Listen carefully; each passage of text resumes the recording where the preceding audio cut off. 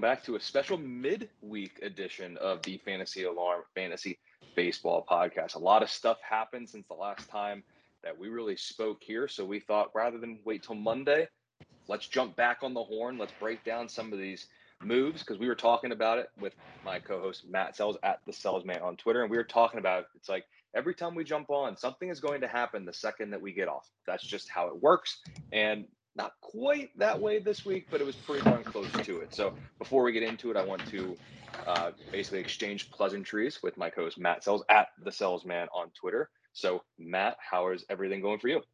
I'm doing fantastic. I re-signed my MLB.TV subscription and added MILB.TV in there for less than the regular price, which was super nice. And so now I get all of the baseball that I want to watch. Their spring training games kicking off as we're recording this. Leading into this, you've been waxing poetic about how Byron Buxton is going to go 1,000 for 1,000 for 1,000 for 1,000 this year in hits and homers and steals and whatnot, all because he got one hit in his first spring training at bat. So all is glorious. You're hyping Byron Buxton. I'm watching baseball, and we're talking about some serious free agent moves and trades today. So not a single thing wrong with that.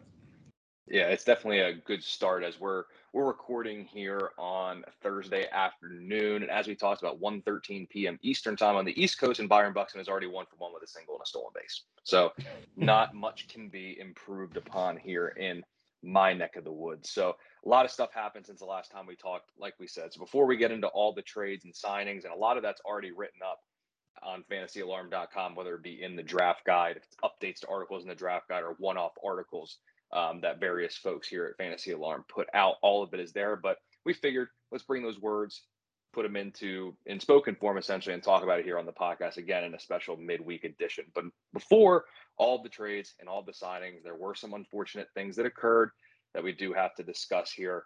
One of the biggest has to be for a rather tumultuous offseason for the Boston Red Sox, in that they seem to be in on a lot of people. They're not able to bring a lot in, it kind of seems like. And then when they have their own, we have the news with Chris Sale, who he is going to miss opening day, and the extent of how long he'll be out. It seems like we don't quite know to that extent. So as we see here, if you haven't been on the site lately, Howard Bender is doing a lot of roundups with injury signings, everything, all that good stuff. So what we saw is that Buster Olney had said that Chris Sale has a stress fracture in his rib cage, not ready for the start of the season.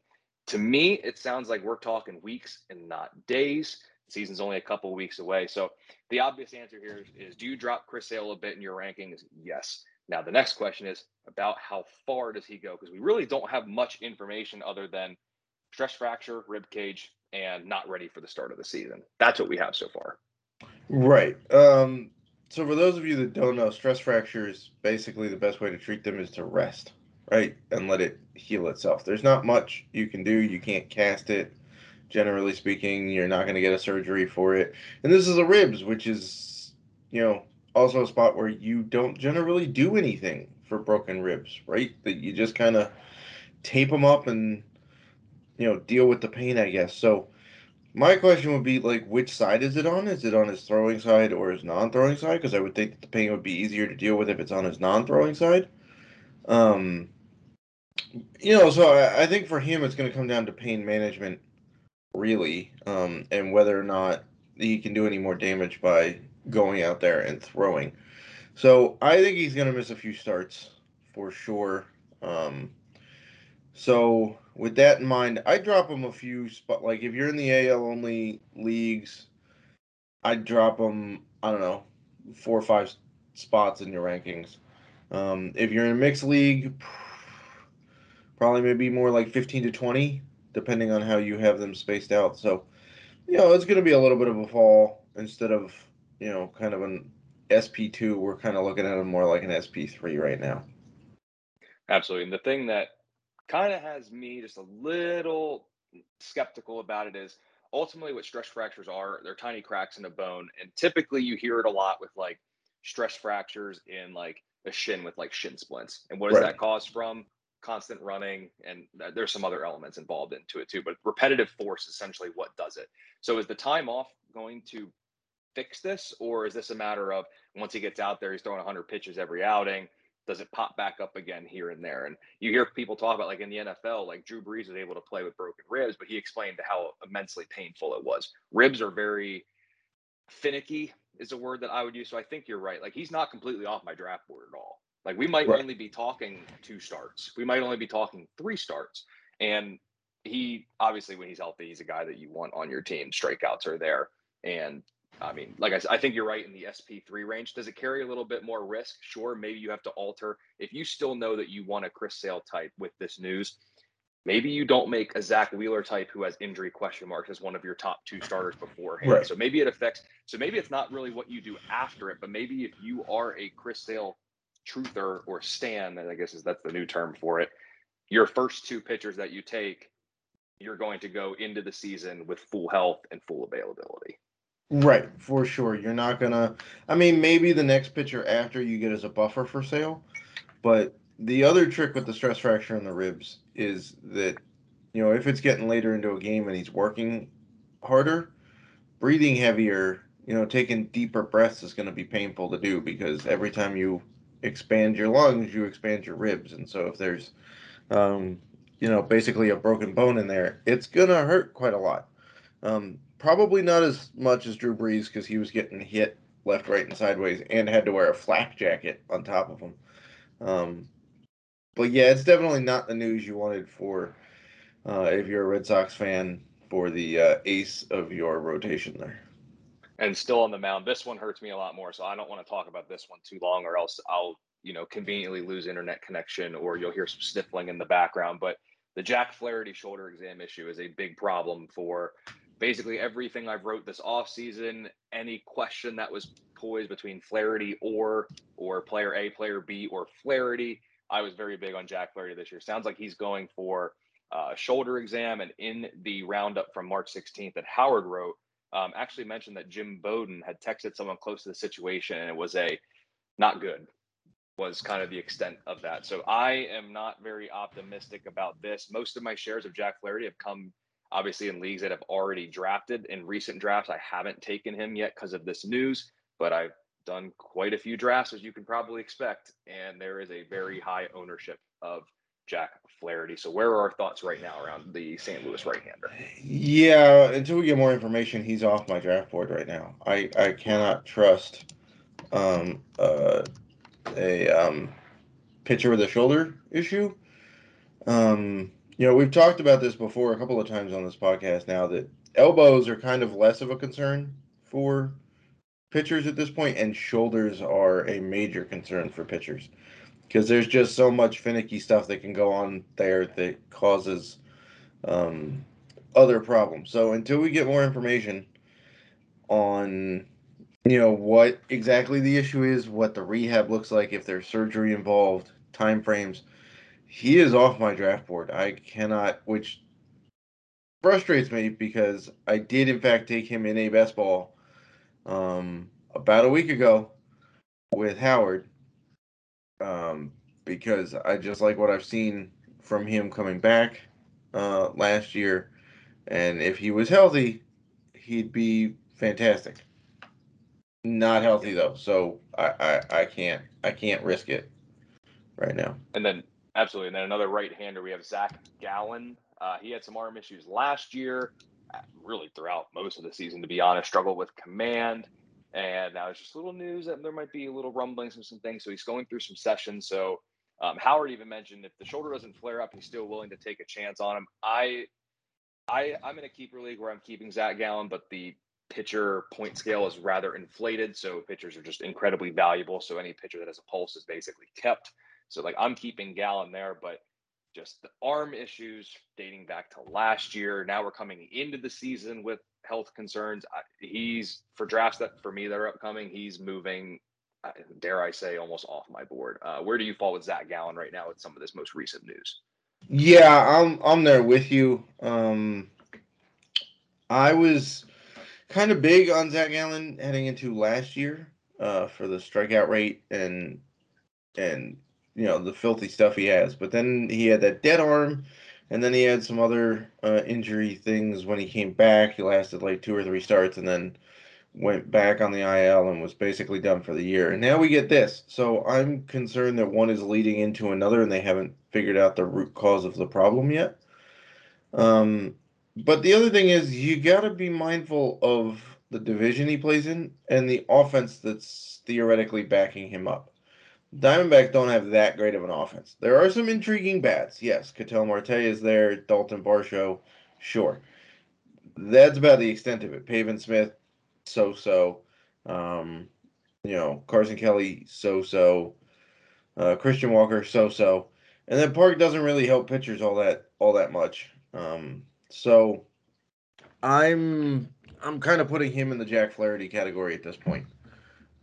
Where if I need strikeouts late in the draft, there are other ways I could go. I could find guys that are kind of in fifth or sixth starter roles or long relievers.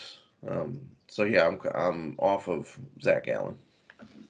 Yeah, and it's a shame too. Very talented right-hander. Perhaps if you're going to take a chance on like a Flaherty or Gallen, if you get him to fall enough in drafts, maybe earlier on, you get a top starter that doesn't have any injury concerns at the moment, and then maybe you add a Hader. So that way, if you only get 120 innings from Sale, you have 70, 60, 70 dominant innings from Josh Hader to kind of, bridge that gap. Offensively speaking, Ronald Acuna, this isn't really anything new. We knew he would be delayed to start the season. The thoughts of the lockout delaying the season further were basically saying he was going to miss less and less time. I believe the report is somewhere around May. We're expecting maybe mid-May, I think is what I saw. So Ronald Acuna, this news doesn't, again, it's nothing new. So it shouldn't be like, oh, I'm pushing Acuna up 7 spots on my board. Honestly, that would put him up at basically number 1. So it seems pretty status quo for Acuna, and now we're basically just hoping for no more setbacks. That's pretty much what I gather. Yeah, I mean, we all saw the videos in the offseason. It was pretty standard rehab stuff. And if you do the timeline, he got hurt late June, had the surgery in July.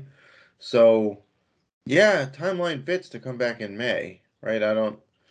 It's not all that uncommon to take 8, 9 months to come back from an ACL. I know we're used to, some guys coming back in 6 months. That's pretty freakish. And the guys that come back in 6 months usually get off to slow starts and are on restrictions for a little bit. Um, so this isn't terribly shocking.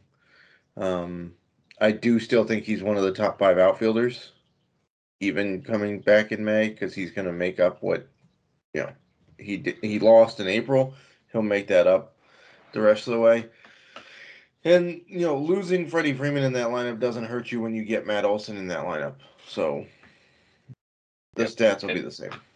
Yeah, and the thing when it comes with Acuna, maybe when he first comes back, I'm not worried about the bat and what he does in the batter's box. Maybe he doesn't run as much, but he can do enough with the bat to his whole fantasy value isn't predicated all on his stolen bases. So even a slight dip there because they're easing him back into things, he's going to be just fine at the dish. And now you're right, he does have Matt Olson in the mix.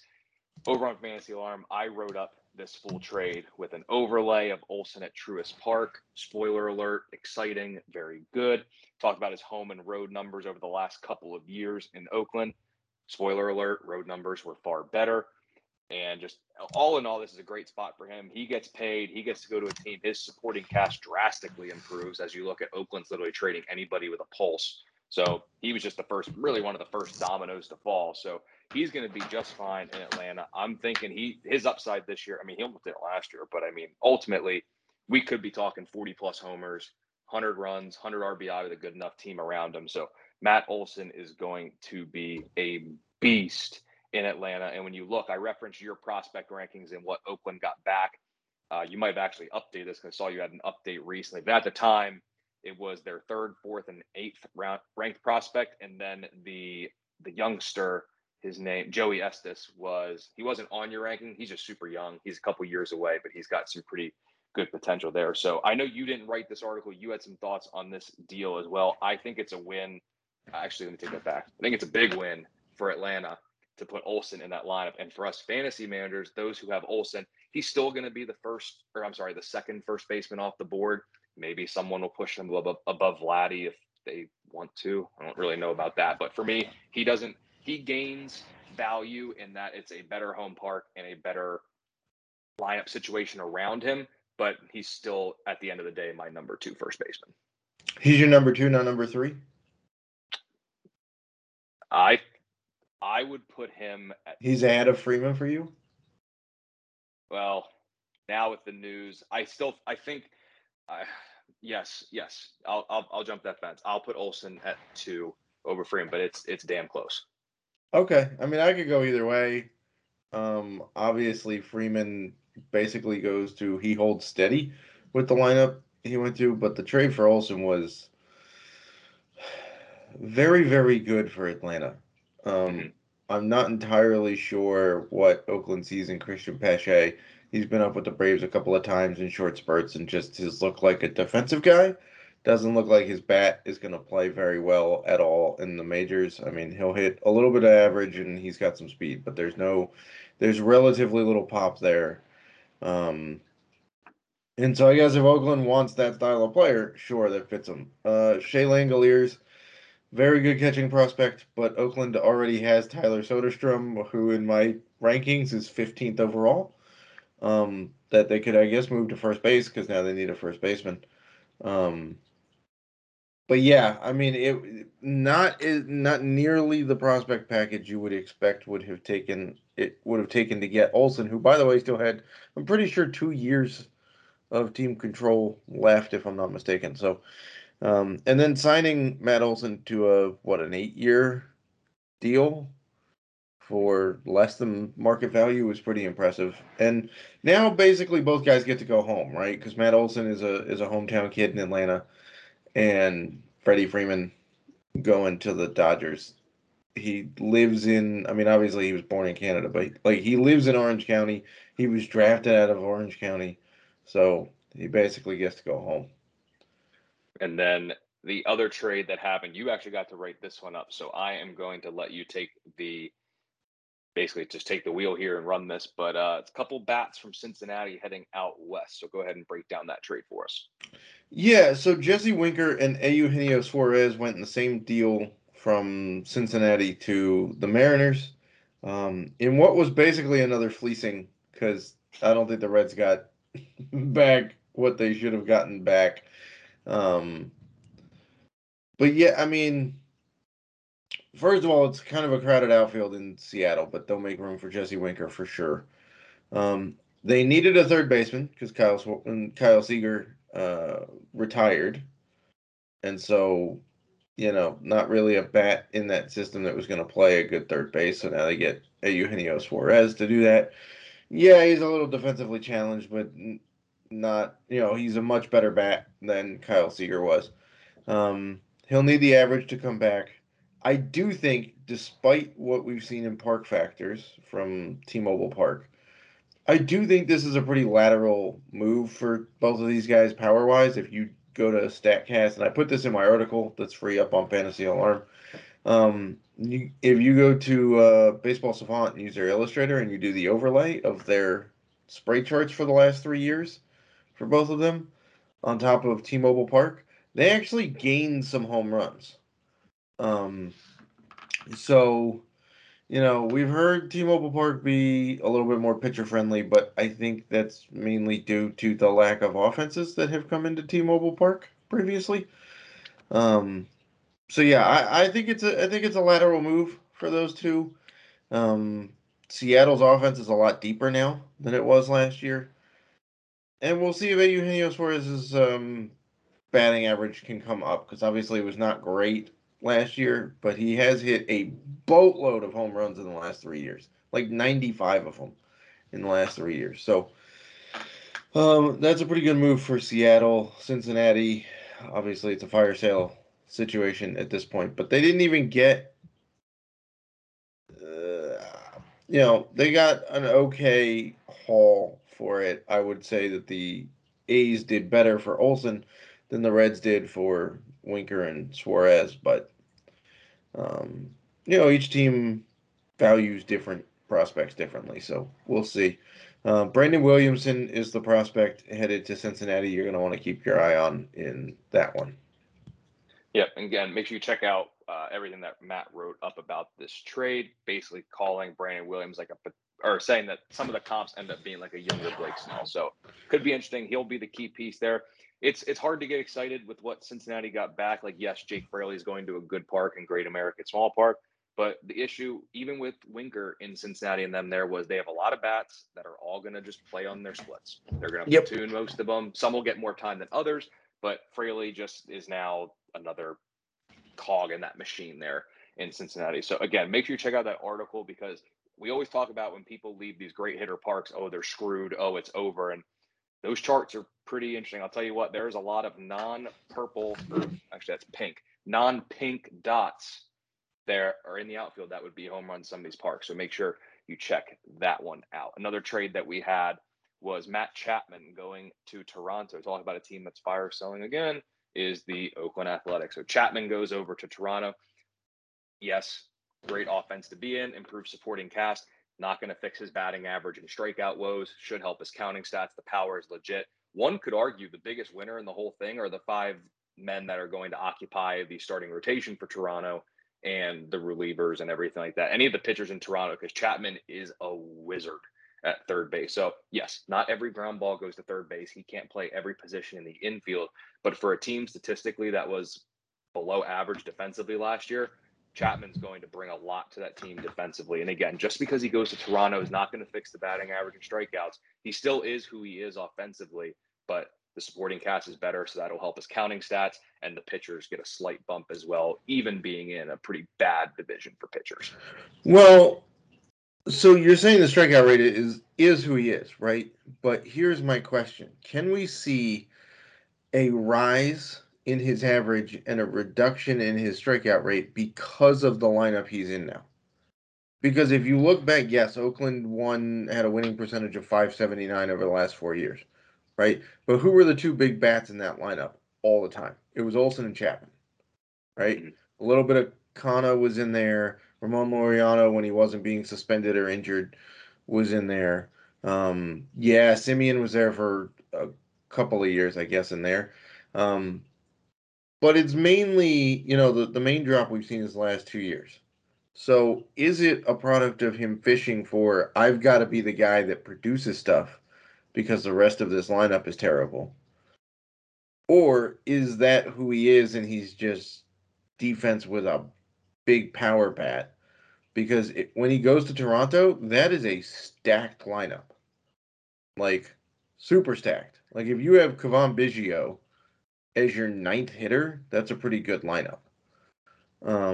So I wonder if he's now going to get more pitches to see, and we'll see a reduction in strikeout and a reduction in a higher batting average. Perhaps, yeah. I mean, there's going to be more protection in that lineup.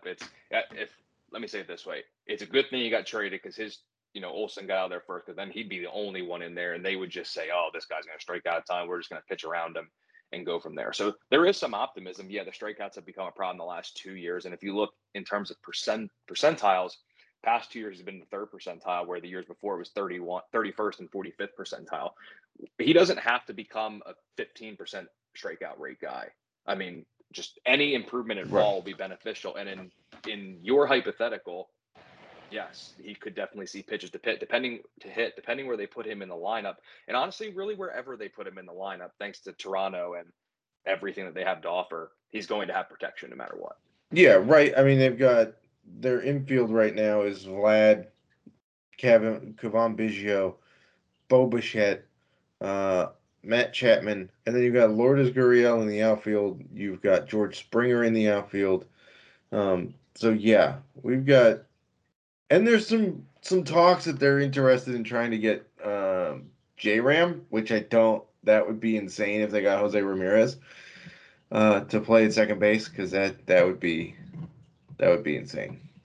Yeah. And then not a lesser known trade, but maybe a lesser impactful trade than some of the names we talked about here.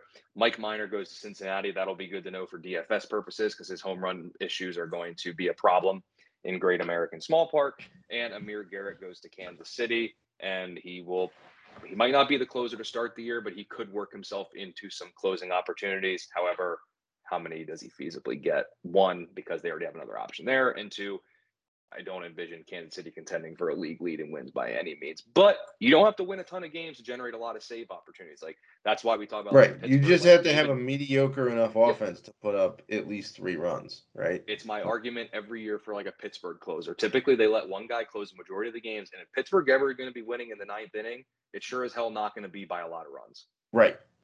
Yep. So I've had that same thought on closers.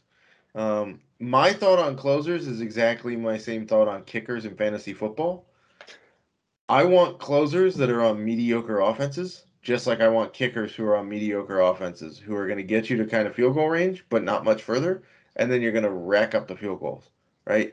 For closers, I want teams that are capable of winning, but not going to blow you out, right? So, like, I've never been on board with closers for, like, the Yankees or the Dodgers or the Astros when they were lighting people up because they just don't win that many games by that many close scores. So, yeah, these guys get lockdown closers, but how many opportunities do they typically get?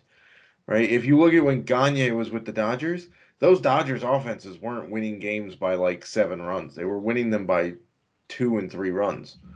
So that's kind of where I sit with closers is targeting mediocre offenses.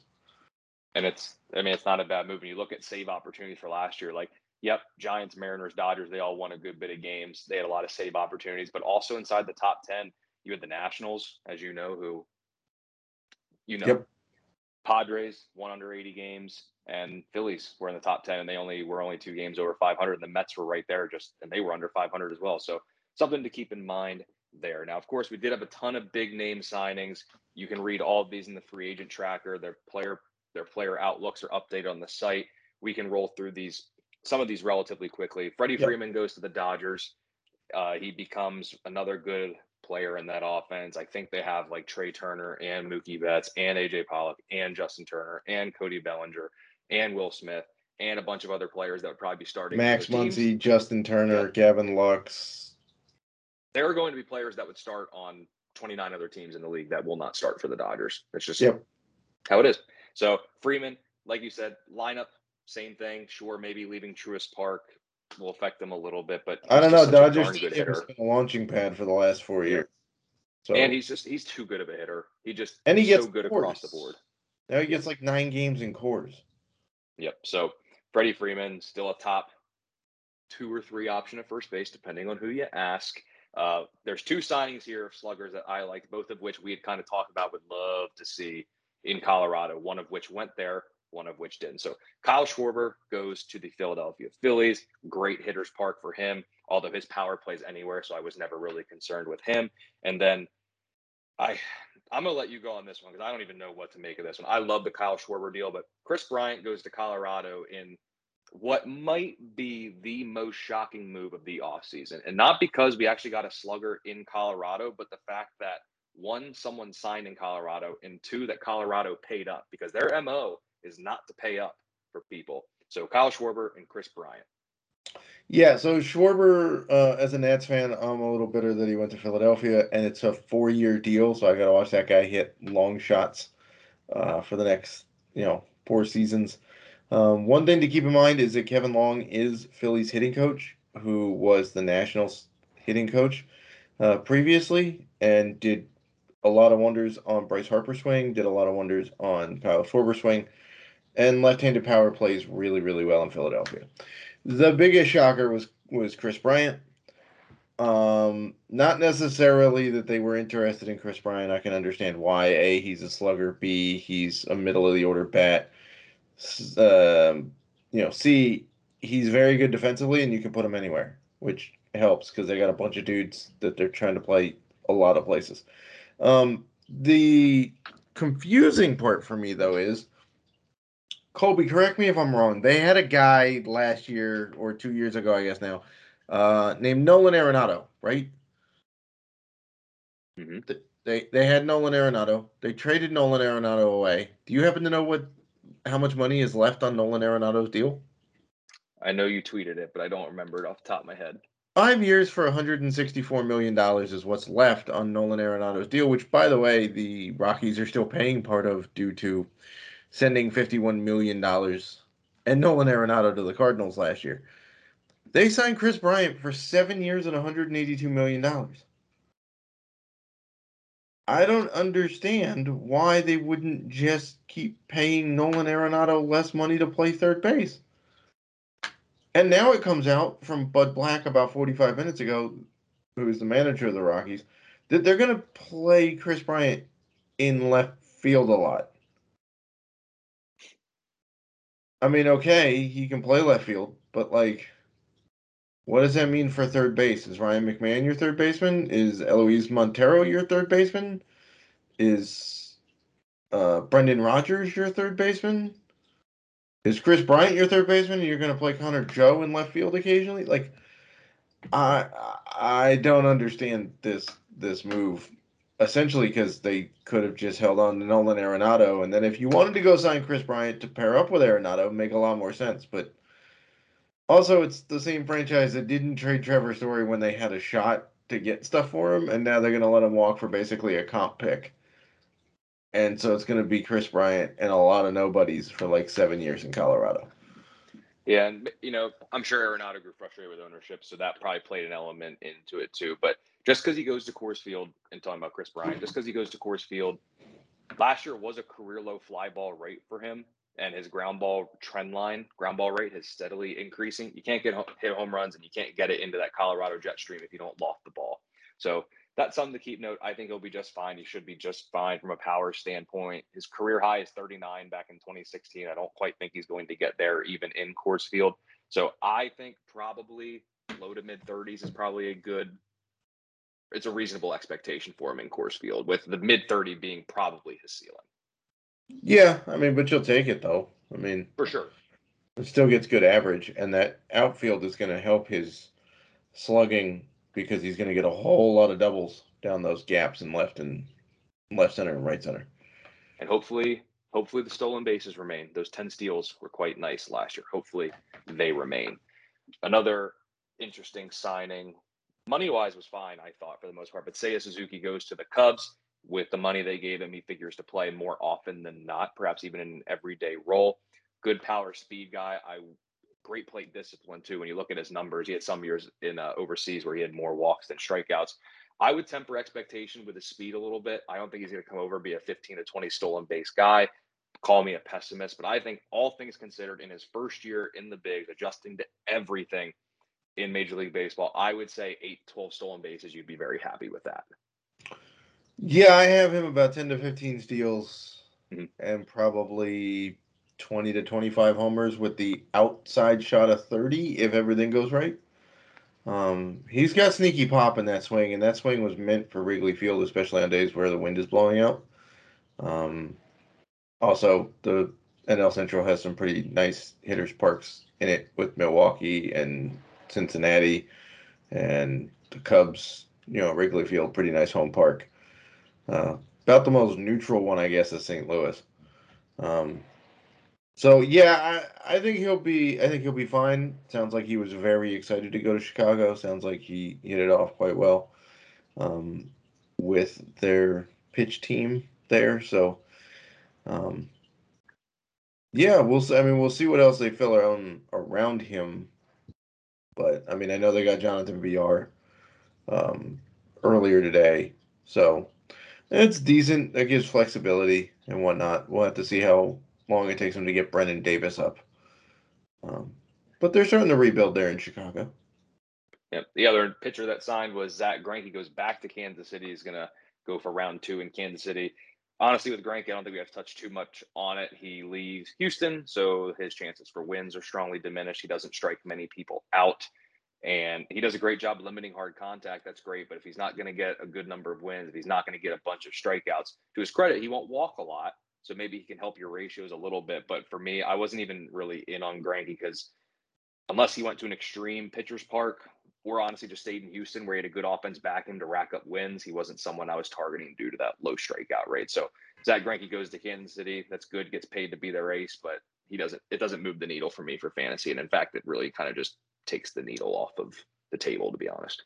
Yeah, I mean, I'm still going to take him. I'll take him as like an SP6 or an SP7, I guess, just to help with ratios. because he'll pitch deep enough into games to qualify for wins, even if he won't get very many from a lackluster offense. But it's a very good defensive team in Kansas City.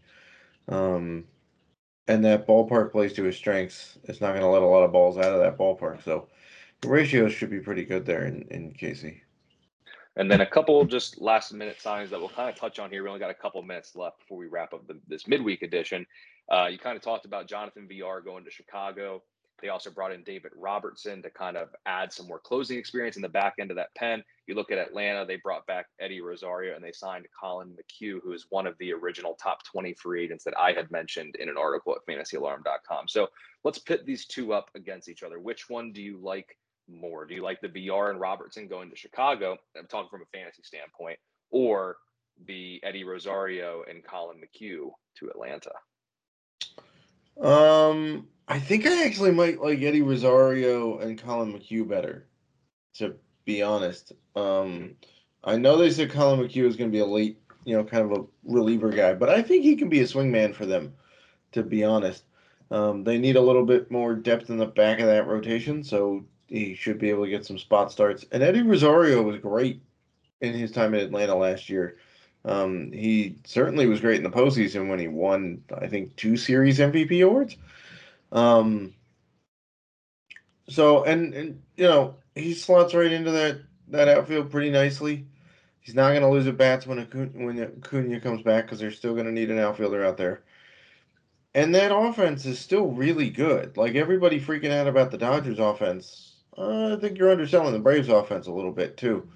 So yeah, I like that. VR, if he was guaranteed a starting spot and the batting average was a little better, I'd be tempted to go there. But I think he's more of a super utility guy for the Cubs. I really, really wish McHugh. It'd be so cool if they would let him close because he was so damn good last year with switching up his arsenal a little bit. And he's what I in the free agent tracker, basically what I said with McHugh was he's probably not going to close games and he's going to be their guy that extinguishes fire. So in mission critical situations, he's coming in there.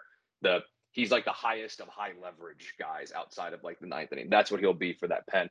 VR can play all over. I do think he works into an everyday role somehow. I don't know where it's going to come. It might be split amongst the 3 different infield positions, sans first base, but wherever he goes, he just hits home runs and steals bases. It's what he does. It's really what he's done. It's on 4 teams now in the past 3 seasons, and outside of 2020, double-digit homers, double-digit stolen bases in every season dating back to 2016. So I like VR a good bit. Another one that's interesting to me is Joc Pederson going to San Francisco. McCovey Cove should see quite a few home runs landing out there. And if you know Joc Pederson, he's going to swing for it every damn time. That's what he'll do. And he should be nice. He should play more often than not. He'll be a good addition to that San Fran outfield. So he'll probably get an ADP boost with this. And it should still be a boost, unlike Chris Bryant, where we might approach a territory of where I just can't take Chris Bryant that soon. I don't think we'll get there with Joc Pederson. And I still think he'll be a good value for 2022. Yeah, and those surprised that he went to San Francisco. A, I'm pretty sure he's from the Bay Area, if I'm not mistaken. And B, do we not remember him strolling out onto the field after winning the World Series with a glass of wine? I mean, Napa Valley's not that far from San Fran. He enjoys the wine, so it seems like a perfect spot. They know how to mix and match for lineups. I mean, keep in mind, this team won 107 games last year, and nobody saw that coming. There's nothing to say they can't be good again this year either. So I like that signing. I think it's a sneaky good one for San Fran. And yeah, I think McCovey Cove's going to get kind of pelted there with some jock bombs. Yeah, and San Fran's also going to go with like a 13-man rotation with the way that they're signing starting pitchers this offseason. So there's some injury concerns in that rotation. So maybe they can offset it by saying, hey, you just got to throw once every 2 weeks. That's all you got to do. Just stay healthy and roll that way. So they got plenty of starting pitching. And of course, since I haven't had an opportunity at all this offseason to work this team in, they made a signing. I don't want to say it's league altering or fantasy shattering, but Daniel Vogelbach is going to go to Pittsburgh, and he's going to play every day. That's just a matter at first base. DH doesn't matter. He's going to play. with your third to last, second to last, maybe last selection, if you're in like deeper formats. Obviously, your 10-team leagues, you're not probably going to be considering Daniel Vogelbach or maybe outside of 3 people on the Pittsburgh Pirates roster. But in deeper formats, I mean, Vogelbach's a nice source of cheap power. With every day at bats, there's no reason he can't hit 20, 25 this year with Pittsburgh. I mean, I'm not crazy for thinking that, am I? No, I mean, if he gets out there every day, he's going to hit about 20-25. I mean, they got the DH, right? So the rest of the stats are not going to be great. Let's face that, right? He's not going to be driving in. A lot of these are going to be solo shots, given the rest of the Pirates' offense there. So not a whole lot of RBI, not a whole lot of runs, but cheap power can be had from Mr. Dan Vogelbach because we saw what he did in Seattle, right? I mean, he had decent pop in Seattle, and Pittsburgh is arguably a better hitter's park. So Well, there you have it. Dan Vogelbach, 20 to 25 homers and 48 to 56 RBI confirmed. That's what we're yeah, looking it's at. going to be like a Mike Allstott stat line there, where he's going to Yep. have 2 touchdowns but 1 yard rushing, right? Like that's all Well, that's if going to Vogelbach, happen. if Vogelbach was in the NFL, he might end up being a fullback. That might be a good spot for him there. But yep, cheap power late, can't go wrong with it. And if you tack on speed early, you just need some power bats late. Vogelbach won't be a bad option playing every day for the Pittsburgh Pirates. So this was the midweek edition, just catching up on everything that's happened in the past couple of days since the last time we recorded. If you haven't listened to this week's regularly scheduled podcast already, make sure you go check it out at fantasyalarm.com. Again, this was the midweek. We'll be back next. We'll record Monday, probably have it drop Tuesday. And I'm sure by then there's going to be a lot more stuff that we have to cover, signings, trades. We're going to have some spring training performances to talk about. You know, Byron Buxton through the first inning of the first spring training game, 1 single, 1 stolen base. Why should he now be considered with Trey Turner for the first overall pick? Bobby Dahlbeck is getting a lot of buzz. He homered in his first at bat. There's going to be a lot of cool spring training performances to talk about on top of just all of the traditional transactions, acquisitions, and everything that occurs. But until we record next time, I believe, Matt, you'll have all of your normal racing content coming out, the 13 articles, 16 podcasts, and everything like that coming out. So make sure you check out all of Matt's stuff there. Fantasy Alarm, DFS Alarm, every other site that he's involved with at the Salesman on Twitter. So for Matt Sells, I am Colby Conway, and we will see you in just a couple days.